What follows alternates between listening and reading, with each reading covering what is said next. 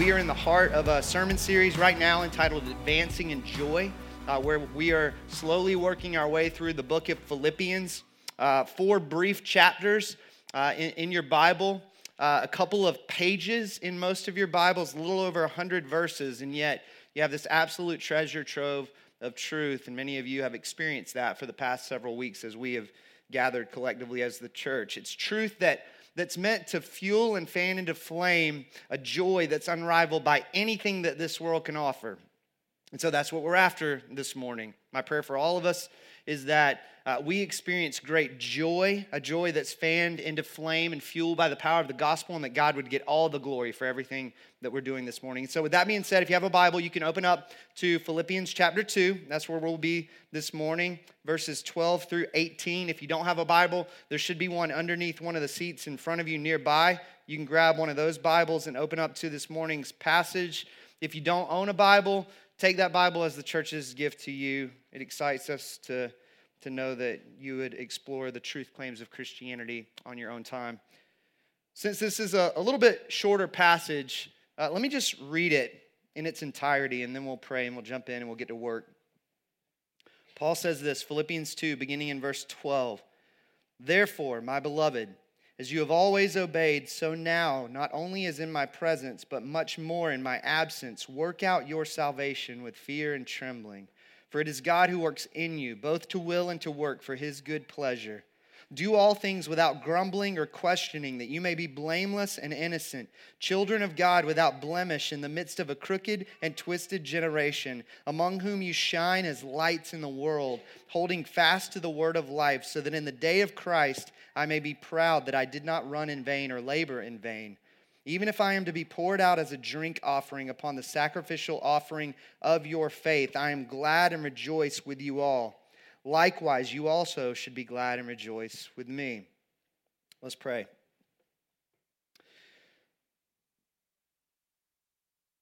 God, I pray this morning that we would understand better what it means to work out our salvation, what it means that you're a part of that initiative, what's at stake in terms of the very mission of the church, what you're calling us to, that the Jesus that we fixed our eyes on last Sunday and the implications of seeing that Jesus would be crystal clear to us this morning as we continue on through our study of Paul's letter to the church in Philippi.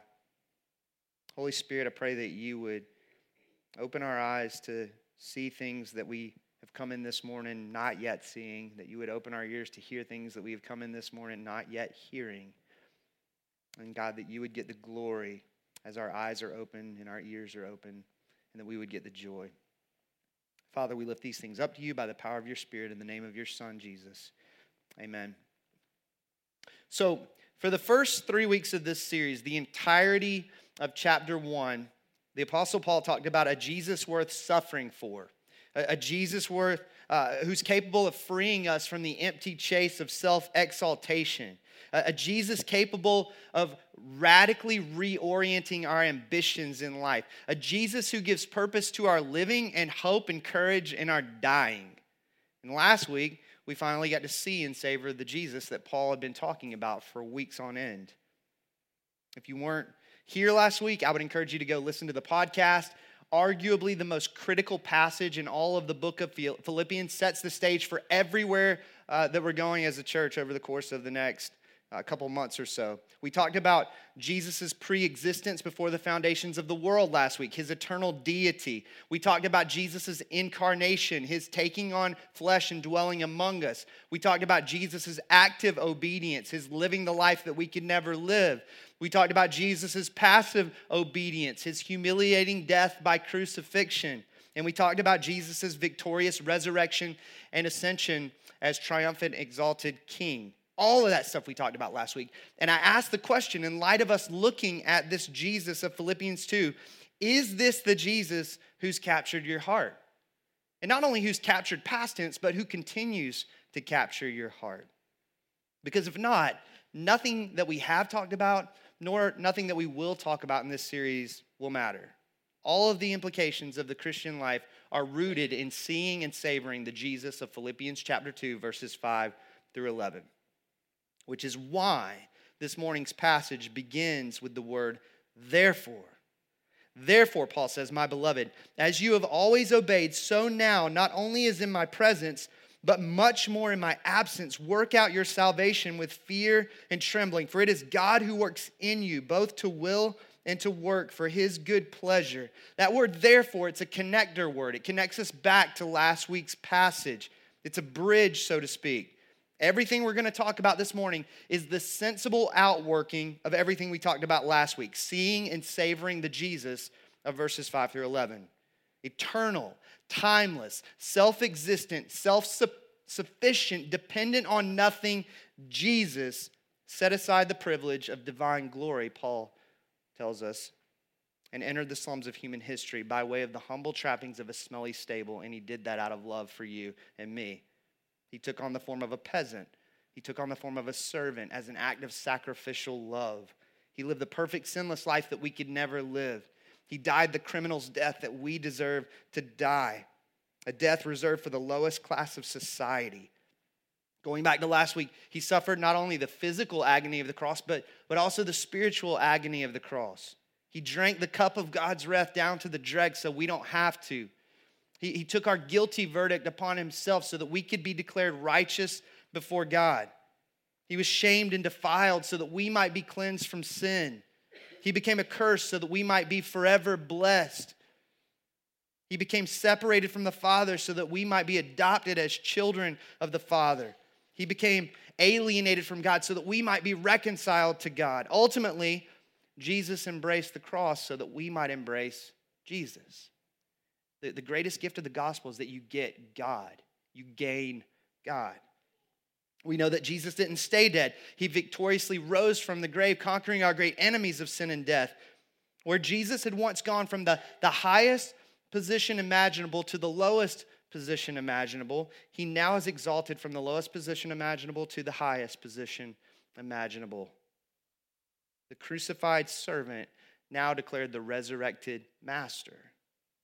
Every knee of every created being will bend their knee to Jesus Christ. Every tongue of every created being will confess his lordship. Some will bend their knee and confess his lordship to their everlasting joy, while others will bend their knee and confess his lordship to their everlasting shame. All of this we talked about last week. This picture of Jesus in the fullness of his humiliation and his exaltation is meant to stir our hearts. It's the basis for everything that we're going to talk about for the remainder of this series. Paul says, this is your Jesus, therefore, my beloved, as you have always obeyed, so now, not only as in my presence, but much more in my absence, work out your own salvation with fear and trembling, for it is God who works in you, both to will and to work for his good pleasure. Now, before we dive into what Paul's saying here, we've got to clarify what Paul's not saying here. We've got to establish the distinction. Paul is not saying that it's incumbent upon us to earn our salvation. There is a great difference, a great distinction between working for your salvation and working out your salvation. One puts the onus on you to save yourself, which diminishes everything we talked about last week in verses 5 through 11. It's not that Jesus came to take care of 90% of the problem and then left the other 10% to us. It's not like that kiss between Will Smith and what's his name in the movie Hitch. It's not that you come God comes most of the way and then expects you to come the remainder of the way. That's not how salvation works. We don't work for our own salvation. We work out our own salvation. Paul's words here have everything to do with living in light of who Jesus is and what he's done for us. It's responsive. Now, here's what I love about verses 12 and 13. Paul comes after two problematic extremes that have riddled the church for a couple thousand years now. The first of those is the issue of quietism. I promise you that's a word. You can Google it and look it up. It's this idea of embracing a let go and let God philosophy of life. Just kind of passively sitting back and waiting for God to do everything that he's going to do in our lives and through us. Paul doesn't say passively sit around and wait for God to sanctify you, does he? He says, work out your own salvation with fear and trembling. That the Christian life is a lifelong commitment to seeing and savoring the Jesus of verses 5 through 11 and then responding in humility and obedience. And there are no shortcuts. It's not like you can just crack open a can of spinach like Popeye and all of a sudden you're the glorified version of yourself. That's not how the Christian life works. Earlier this week, one night I was sitting in bed and I came across this speech that Tim Keller gave to a group of Google employees. Tim Keller's a pastor up in the Manhattan area. He's standing before a room of atheists, agnostics, people who are spiritual but don't embrace the Christian worldview, people who have a moralistic religious bent in life, and he's seeking to make a reasoned case for faith. I don't know how he got that platform in the first place, but he was there, and it was awesome. And so for 45 minutes or so, he makes this argument to this room full of people across the spectrum about why they should embrace the Christian worldview. And then for the last 20 or 25 minutes or so following that speech, he allowed an opportunity for questions and answers. And so as a sick exercise of humility, I decided to hit pause after every question that was asked by someone out in the audience and kind of think through what would I say in response to that question. And so I would kind of formulate my answer, and then I would hit play again and listen to what Keller had to say. And every time he opened his mouth, he was smarter than me. And I felt like a complete bumbling idiot who should just quit his job and go work in some other vocation because I don't know what I'm doing. And that's what I went to bed with one night this week. The next morning, I opened up this week's passage and read it. And God in his kindness and grace reminded me that for the next 30 years of your life, until you get to the age of Tim Keller, I'm with you. And together, there's going to be a working out of your salvation in such a way that you're probably not going to be Tim Keller when you're in your 60s, Jamie. But understand this, you're not going to be who you are right now. You're going to be a more sanctified version of you by my enabling grace. You're going to be more conformed into the image of Christ than you are right now, Romans 8. Now, in the instant gratification society that we live in, that's not enjoyable to hear, is it? The doctrine of progressive sanctification is not a readily embraced doctrine in our context. That it will take the entirety of our lives to grow in Christ's likeness. There is no submit button like when you place an order on Amazon for instant sanctification. Christian life doesn't work that way. Verse 12 also flies in the face of this idea of easy believism. This idea that I made a decision for Jesus, so I'm good to go. I'm going to live a life of ongoing rebellion, but I prayed that prayer, so... It's this faulty idea that you can embrace Jesus as Savior without embracing Jesus as Lord. It's why many of us in this room, we don't really know when we became a Christian. This is like, well, I prayed the prayer then, but I embraced him as Lord of my life at this point later. And I think many of us will find that our story is not exactly up to point with what we think it really is one day. And that's okay, right? As long as you're in the presence of Jesus, you figuring out what all that looked like and how it came to be is secondary. Jesus died not only to save us from sin's penalty, but also sin's power. Going back to the virtue series from last summer, where a root of faith exists, so too will the fruit of cultivated character exist. Sounds super cheesy, I know, but from every gospel root comes gospel fruit. It's true. It's dangerous to think that we can make a profession of faith, go the rest of our lives without a reorientation of our thinking, our affections, or our will, and just be good to go in the end. Seeing and savoring the Jesus of verses 5 through 11 stirs the Christian to march onward, to fight the good fight of faith, to run the race, to persevere. Some of us this morning need to hear God calling us to run the race today. And then wake up tomorrow and run the race then. And then wake up Tuesday and run the race for Tuesday. And so forth and so on. That every day presents us with an opportunity to see and savor the Jesus of verses 5 through 11 and to respond in humility and obedience. And as we do so, we can be sure that we are working out our salvation, as the Apostle Paul says it. But here's the question. Why the language of fear and trembling? What does that mean? Paul says, work out your salvation with fear and trembling. Again, it comes back to this idea that you can't divorce Jesus as Savior from Jesus as Lord, as King. There's this absence in our culture of a healthy fear of the Lord. And I'm not talking about this view of God as an angry old man in the sky waiting to zap you and I with lightning bolts every time we mess up in life. I'm simply talking about an encounter with the holy God that changes us. An encounter with God that leads to reverence, that leads to humility, that leads to obedience, that leads to love. I've used this analogy. I'm wearing it out at this point. But you go back to the scene in The Lion, the Witch, and the Wardrobe where Peter, Susan, Edmund, and Lucy are all asking about this Aslan figure. They've yet to meet him. They want to know what he's like. And they're sitting with a couple of talking beavers because that's C.S. Lewis's world. Animals talk, and wouldn't that be awesome? And the beavers are describing what Aslan's like. He's not a man, he's a lion. And you have Susan who responds, well, I should be nervous about meeting a lion, shouldn't I? And Mrs. Beaver says, make no mistake. If there's anyone who can appear before Aslan without their knees knocking, they're either braver than most or else just silly. And Lucy says, then he isn't safe. And Mr. Beaver says, safe? Do you not hear what Mrs. Beaver tells you? Who said anything about safe? And then you get that famous declaration, of course he isn't safe, but he's good.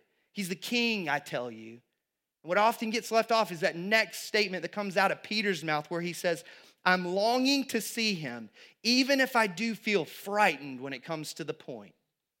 In other words, I've got to be close to him. I've got to be near him. I've got to wrap my arms around his big, bushy mane. I love him. And yet, the thought of his drawing near creates in me a deep reverence and humility because he's the king and I'm not. He's holy. He's glorious. He's everything that we talked about in verses 9 through 11 of last week's passage. He's the one to whom every knee shall bow and every tongue confess his lordship. And seeing and savoring him in his glory, Paul believes, has this compelling way of stirring us to fight this good fight of faith. And so the question for us this morning is, are you embracing this call to action? That today is the day to live in light of who Jesus is and what he's done for you. And when you wake up tomorrow, that'll be the day to live in light of who Jesus is and what he's done for you. And the next day, and the next day, until one day he returns or calls you home. So hard to embrace in a world where we're moving to the next big event, the next passion conference, the next gathering of the saints by the thousands. And yet God's going to do something in and through you today in the midst of the mundane. If only we could embrace the way of thinking that men like C.S. Lewis and G.K. Chesterton had, this idea that you live in a crazy world. Like, you read fiction books to understand the world in which you actually live, a world in which crawling, sluggish things go into cocoons and come out flying creatures. That's the world you live in. We live in a crazy fictional world, and we get to embrace life in the midst of this world, and God uses it and does things through all of it, both for our good and for the good of other people. Now, I mentioned that Paul comes after two problematic extremes that the church has struggled with for a couple thousand years now. The first of which we just addressed, the absence of the fight. The other of the two is this pitfall that oftentimes ensnares the fighters in the church. So if that's you, get ready. It's this idea that we can somehow take credit for what God is at work in doing in and through us. Talking about the lurking monster that goes by the name of self-righteousness. Okay, let me address that for just a second. I think verse 13 comes after that monster and seeks to crush it. It's so easy to think, is it not, in those moments, those seasons of life in which we experience fruitful obedience that we deserve the credit? You ever struggle with that? You're like, man, I'm crushing every sin, and there's that sin of pride, so I guess I'm not. So verse 13 is for those who are making great strides in working out their salvation, but know something of that lurking monster that oftentimes rears its ugly head in those seasons of growth. Paul says, work out your own salvation with fear and trembling, for it is God who works in you, both to will and to work for his good pleasure. We work out because God works in, Paul says. Notice that human effort is possible only because, for God works in us. God's grace enables our perseverance. Paul talks about this idea in a number of other places in Scripture. Colossians 1:29, he says, "For this I toil, Paul says, struggling with all his energy that he powerfully works within me." He says it this way in Romans 8:13, "For if you live according to the flesh, you will die. But if by the Spirit you put to death the deeds of the body, you will live." There's a both and. It's meant to humble those of us who get puffed up in seasons of spiritual growth. It's God at work in you, recreating your will and empowering your fight to believe. May we never boast in ourselves, but only in the cross of Jesus Christ. But verse 13 is also meant to be encouraging to those who wonder if God's near. Verse 13 means that God is actively involved in every one of our lives. It goes back to what Paul said in chapter 1. "I am sure of this, that he who began a good work in you will bring it to completion at the day of Jesus Christ." And it's a work that God will not fail at. If you look at verse 13, the word work comes from the Greek word energeto. It's where we get our word energy. That God is not lazily at work in your life. He is working energetically in your life to make you look more like Jesus, even when it doesn't feel like he's doing that. And that he's committed to both the will and the power to fight for your sanctification. Paul says that God works in you both to will and to work. One has to do with desire, the other with ability. Think about it. Are those not the two greatest enemies of Christ-honoring obedience? I don't desire to do what's right. Or I want to, but I don't have the strength. I don't have the power to fight in this moment. Sin affects our ability to choose and our ability to accomplish. But God, according to Paul, is out to reshape our desires and to empower our fight to believe. It's a both and. And notice, this might be the most critical part of verse 13 altogether. Notice that God's commitment to your Christian growth is not one of begrudging submission. You see that? Paul says that God works in you for his good pleasure, that God loves enabling the saints to persevere. He loves that. And not because we've caught his eye, not because we've impressed him, simply because it brings him great joy. For those of us who do think of ourselves as quite impressive, we're meant to be humbled by that. It's humbling to know that God doesn't love and fight for me because I've impressed him. He loves me because he loves me. Sheer grace, one of the hardest things to wrap our minds around. It's also good news for those of us who don't find ourselves to be that impressive. This might be one of the most critical things I say to people who are in a pit of despair right now. Listen to this. God's not waiting for some future, better version of you to love and fight for.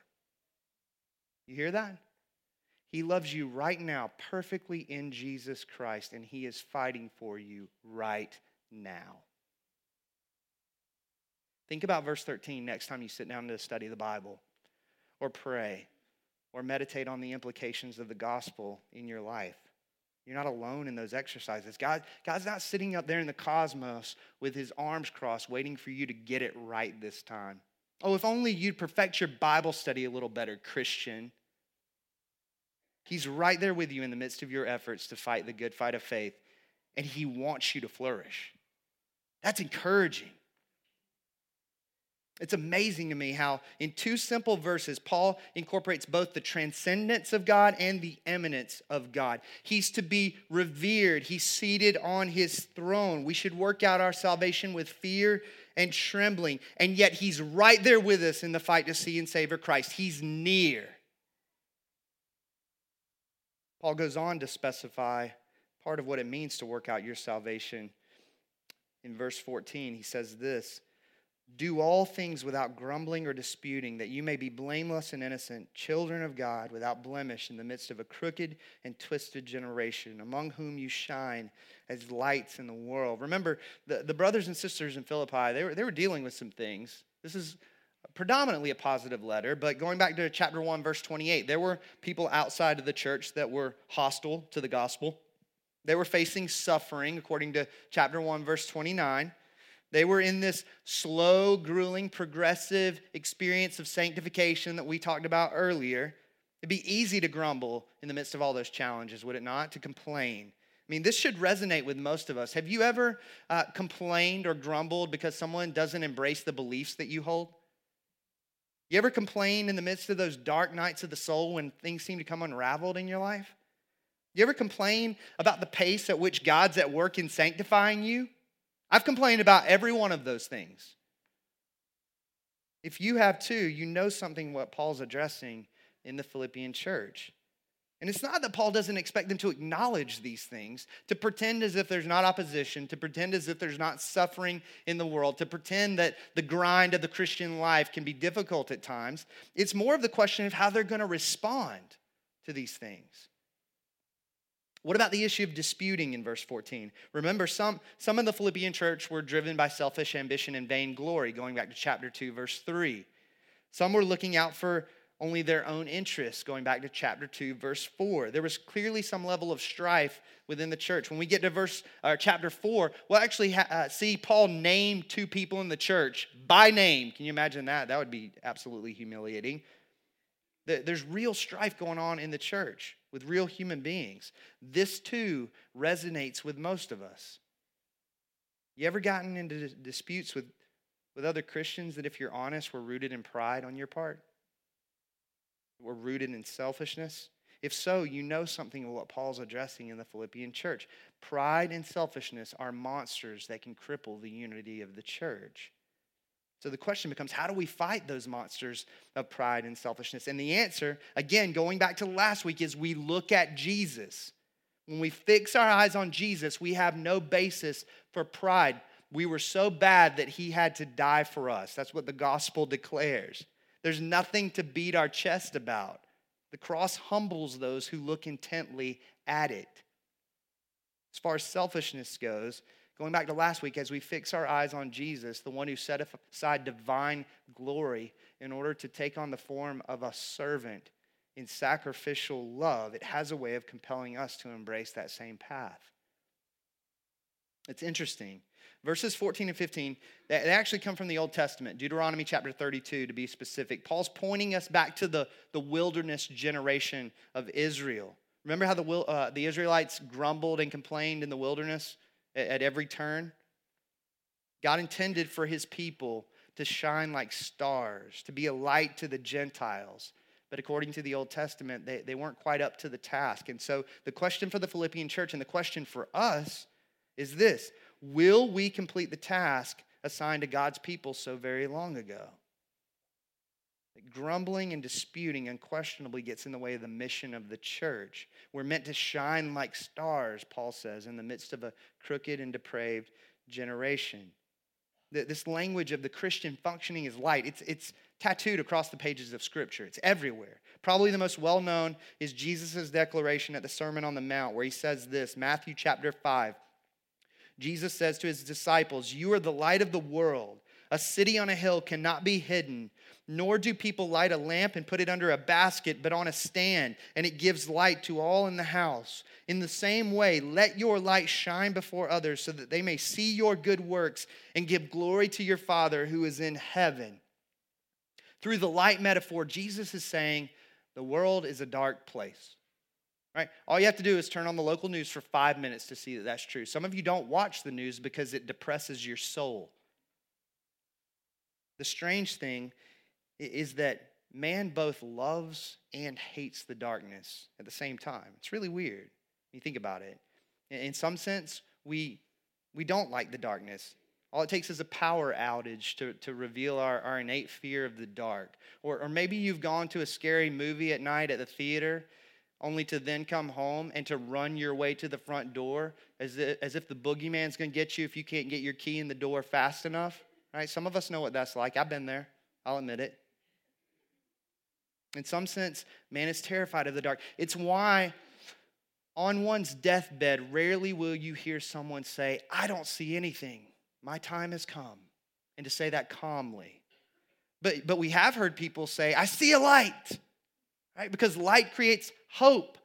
Darkness creates hopelessness and despair. In some sense, man is terrified of the darkness, but yet there's this other sense in which man loves the darkness.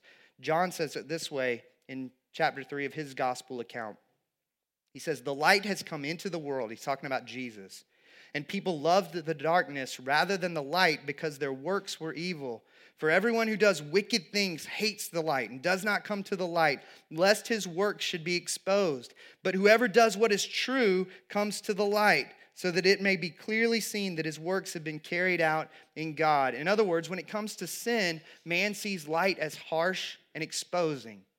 It's like when you were a kid, mom or dad would come in to wake you up for school, and they'd flip that switch on, right? And all of a sudden, you're a vampire, like you're grabbing sheets and slinging them back over your head so that you can hide in the darkness. In the same way that flipping a light switch can be painful and harsh, the light of God in the midst of the darkness of sin can be painful and harsh and exposing. And so man hides, or so he thinks. We get caught up in this delusional game of hide and go seek, where we actually think that we can hide from God somehow if we get behind the right rock or crevice in the universe. So many of our sins take place in the darkness, behind closed doors where no one can see. But God sees, he knows. We can't hide from God, none of us. He sees behind every single rock in the universe that we do try to hide behind. Jesus was and is the light switch that causes others to hide their eyes. There's a reason that Jesus was crucified going back to last week. When he entered into human history, people began to see. They began to see their evil thoughts, their evil intentions, their evil deeds, and they didn't like it, both religious and irreligious people alike. The irreligious people didn't like coming face to face with the capital T truth. They wanted to create their own ideas of truth. They wanted to live by their own rules. And Jesus turned all of their thinking upside down on its head. The religious people wanted to believe that they could do enough good to cause God to look upon them favorably and love them. And that kind of thinking worked as long as they could compare themselves to sinners who surrounded them, who were more evil than they were. But when Jesus came along in his perfection, in his sinlessness, in his brightness, they hated him. He crushed their standard of goodness, revealing their inability to earn God's love. The light entered the darkness, and the darkness crucified the light. That's what martyrdom's all about. When beacons of light enter into the darkness hates the light and must do away with it. It's why in your moments of greatest sin, you and I tend to retreat into the dark corners of the community. In those moments, we don't want to be known. When everything comes unraveled in our lives, we want to hide rather than run toward the light, run toward the church. Jesus is the true light of the world, and those who've come face to face with him become shining ambassadors of his glory. Coming back to Matthew 5, let me read that again. You are the light of the world, Jesus says. A city on a hill cannot be hidden, nor do people light a lamp and put it under a basket, but on a stand, and it gives light to all in the house. In the same way, let your light shine before others so that they may see your good works and give glory to your Father who is in heaven. Here's what Jesus is saying, and I think it helps us to understand Paul's thinking in this morning's passage. Jesus is saying that you can't help but be what you are. If you're a light, you shine. The problem with the church is that far too many people profess to be something that they're not. Christians by name only. It's like a lamp without a bulb going, I'm a light. No, if you're a light, you shine. It's what lights do by definition. If you're a true Christian, a true light, Jesus says that can't be hidden. If you've had a true encounter with the Jesus of Philippians 2, going back to last week, the true light of the world, that encounter leaves you with a glow, you might say. All comes back to that Copernican revolution that we need, the acknowledgement and acceptance that the world doesn't revolve around us, that we're not the center, we're not the main attraction, we're not the sun in this universe. Jesus is the sun. You and I, we're the moon. We were created to reflect the glory of the sun, Jesus Christ. In the same way that the moon has been perfectly positioned to reflect the sun's light, so you and I have been perfectly positioned at this time in human history, in this place on planet Earth, to reflect the light of Christ. That's what it means to be a light of the world, to shine as lights in the world, as Paul says. Your light, my light, it's derivative. It's not self-created. It comes from Jesus. Man's tried to create his own light, his own glory from the very beginning, and it doesn't work. Some have attempted again to do so through religion, believing that they can brighten up their own darkness through good works. Others turn to idols, believing that a spouse, children, money, a job can brighten up the darkness in their life. Still others turn to self-help books and philosophers and academics and so forth and so on. Yet Jesus says, there's one true light in the midst of the darkened world that we live in, and I'm it. John 8:12, I am the light of the world. Jesus couldn't be more clear than that. I'm the source of all light. And if you truly see and savor me, you will walk away with a glow, Jesus says, and it cannot be contained. That's amazing. That it's not, hey, brighten up the bulb, just kind of, and get it cleaner and you'll shine. But no, it's look at Jesus, the source of light, and you'll shine. Paul doesn't say shine better, does he? He says work out your salvation in light of the Christ that you're meant to see and savor in verses 5 through 11, and you will shine in the midst of a crooked and depraved generation. That's amazing.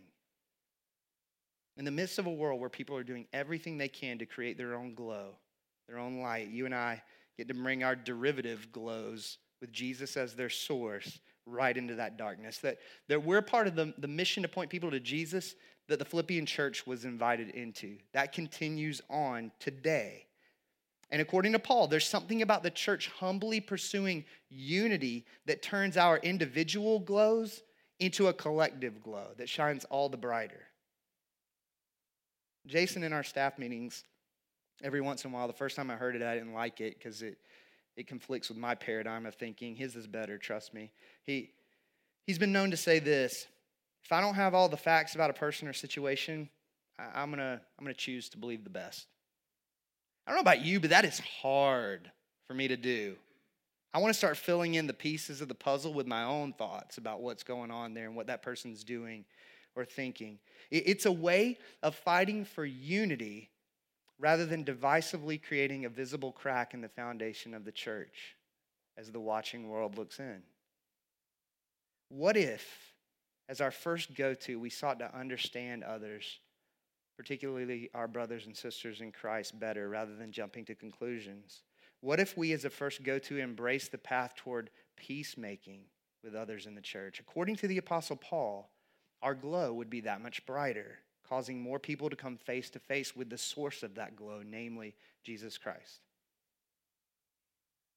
Coming back to verse 14, Paul says, do all things without grumbling or disputing, that you may be blameless and innocent, children of God without blemish, in the midst of a crooked and twisted generation, among whom you shine as lights in the world. Verse 16, holding fast to the word of life, so that in the day of Christ I may be proud that I did not run in vain or labor in vain. Paul says, hold fast to the word of life. What does that mean? Well, elsewhere in Scripture, holding fast means fixing our attention on, or keeping a watch on, or fixing our gaze on. So we're meant to look at something. We're meant to fix our eyes on something. Some believe that that something that Paul has in mind is God's word, hence the phrase word of life. It's the only time that Paul uses that phrase in the Scriptures. It's only used one other time in all of the Bible, actually, in 1 John chapter 1. It's up on the screen. John says this: that which was from the beginning, which we have heard, which we have seen with our eyes, which we looked upon and have touched with our hands. He's clearly talking about Jesus here. He says, concerning the word of life, there it is, the life was made manifest, and we have seen it and testified to it and proclaimed to you the eternal life which was with the Father and was made manifest to us. That's got Jesus written all over it, okay? John clearly uses that phrase, word of life, to refer to Jesus Christ himself. Coming back to this morning's passage, maybe Paul's talking about the word of God, that we should have fix our attention, our gaze on the word of God. But maybe what Paul wants us to do is to fix our attention on the God of the word. Going back to last week. Could be wrong. I think that's what Paul means. And no doubt, the God of the word is encountered in the word of God, right? You don't divorce the two from one another. But to be sure, you can spend hours and hours and hours in the word of God and miss the God of the word. Point in case the Pharisees, right? Point in case the devil with Jesus in the wilderness as he declares the Old Testament to Jesus to try to take him off the path of obedience. What I think Paul is saying is keep fixing your eyes on Jesus, the Jesus of verses 5 through 11, and you will shine like a star. Keep seeing and savoring Jesus because he's the fuel. He's the kerosene that causes you to shine. Keep looking at him, and my labor will not have been in vain. Paul goes on to say, closing out this morning's passage, even if I am to be poured out as a drink offering upon the sacrificial offering of your faith, I am glad and rejoice with you all. Likewise, you also should be glad and rejoice with me.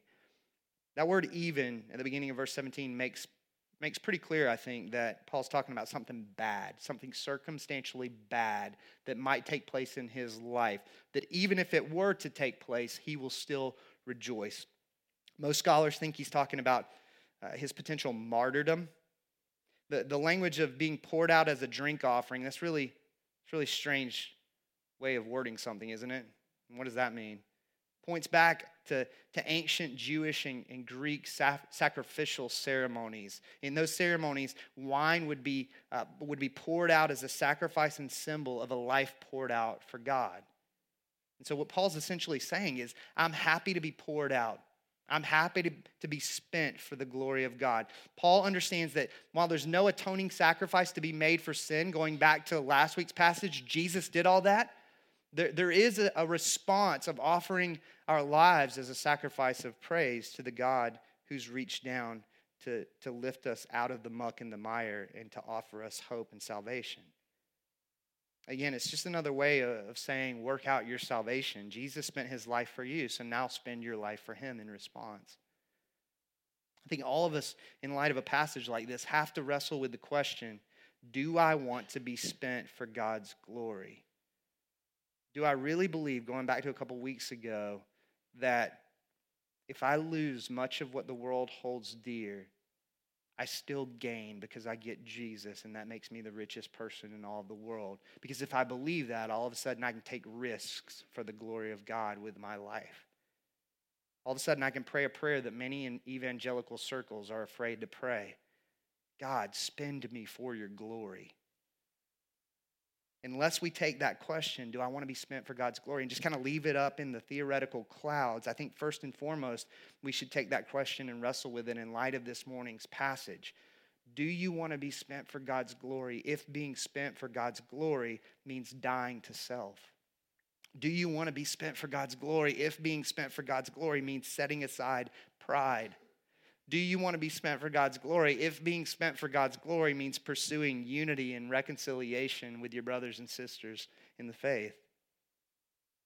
God might not call you and I to die a martyr's death, but he most certainly will call us to selflessly, humbly devote our lives to being shining ambassadors of his glory. In just a moment, we're going to take communion.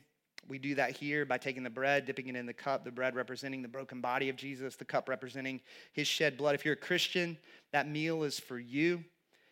As you prepare to receive of those elements, I would just invite you to sit and to ask the Spirit of God, if he hasn't already, to make clear what it looks like to walk in further faith and repentance. Obviously, part of that is just sitting and seeing and savoring the Jesus of verses 5 through 11. We have to do that every day, right? And then in light of that, to ask, God, you're working in me. What does it mean to then work out today? Not tomorrow, not the next day, but this day's working out of my salvation, knowing that over the course of the long haul, you are conforming me slowly into the image of your Son, and I can be encouraged in that. And if you're not a Christian, I would invite you to set down the empty chase, the pursuit of the creation of your own light, your own glory. Whether that's a religious pursuit, the attempt to create your own light through good works, which will never be good enough to hold before a holy God, or if it's this attempt to create light in an irreligious way through the setting of your own standard that allows you to shine before the world. that Jesus entered into the darkness so that we might enter into his marvelous light. And I hope that you encounter that Jesus and respond to him in faith and repentance.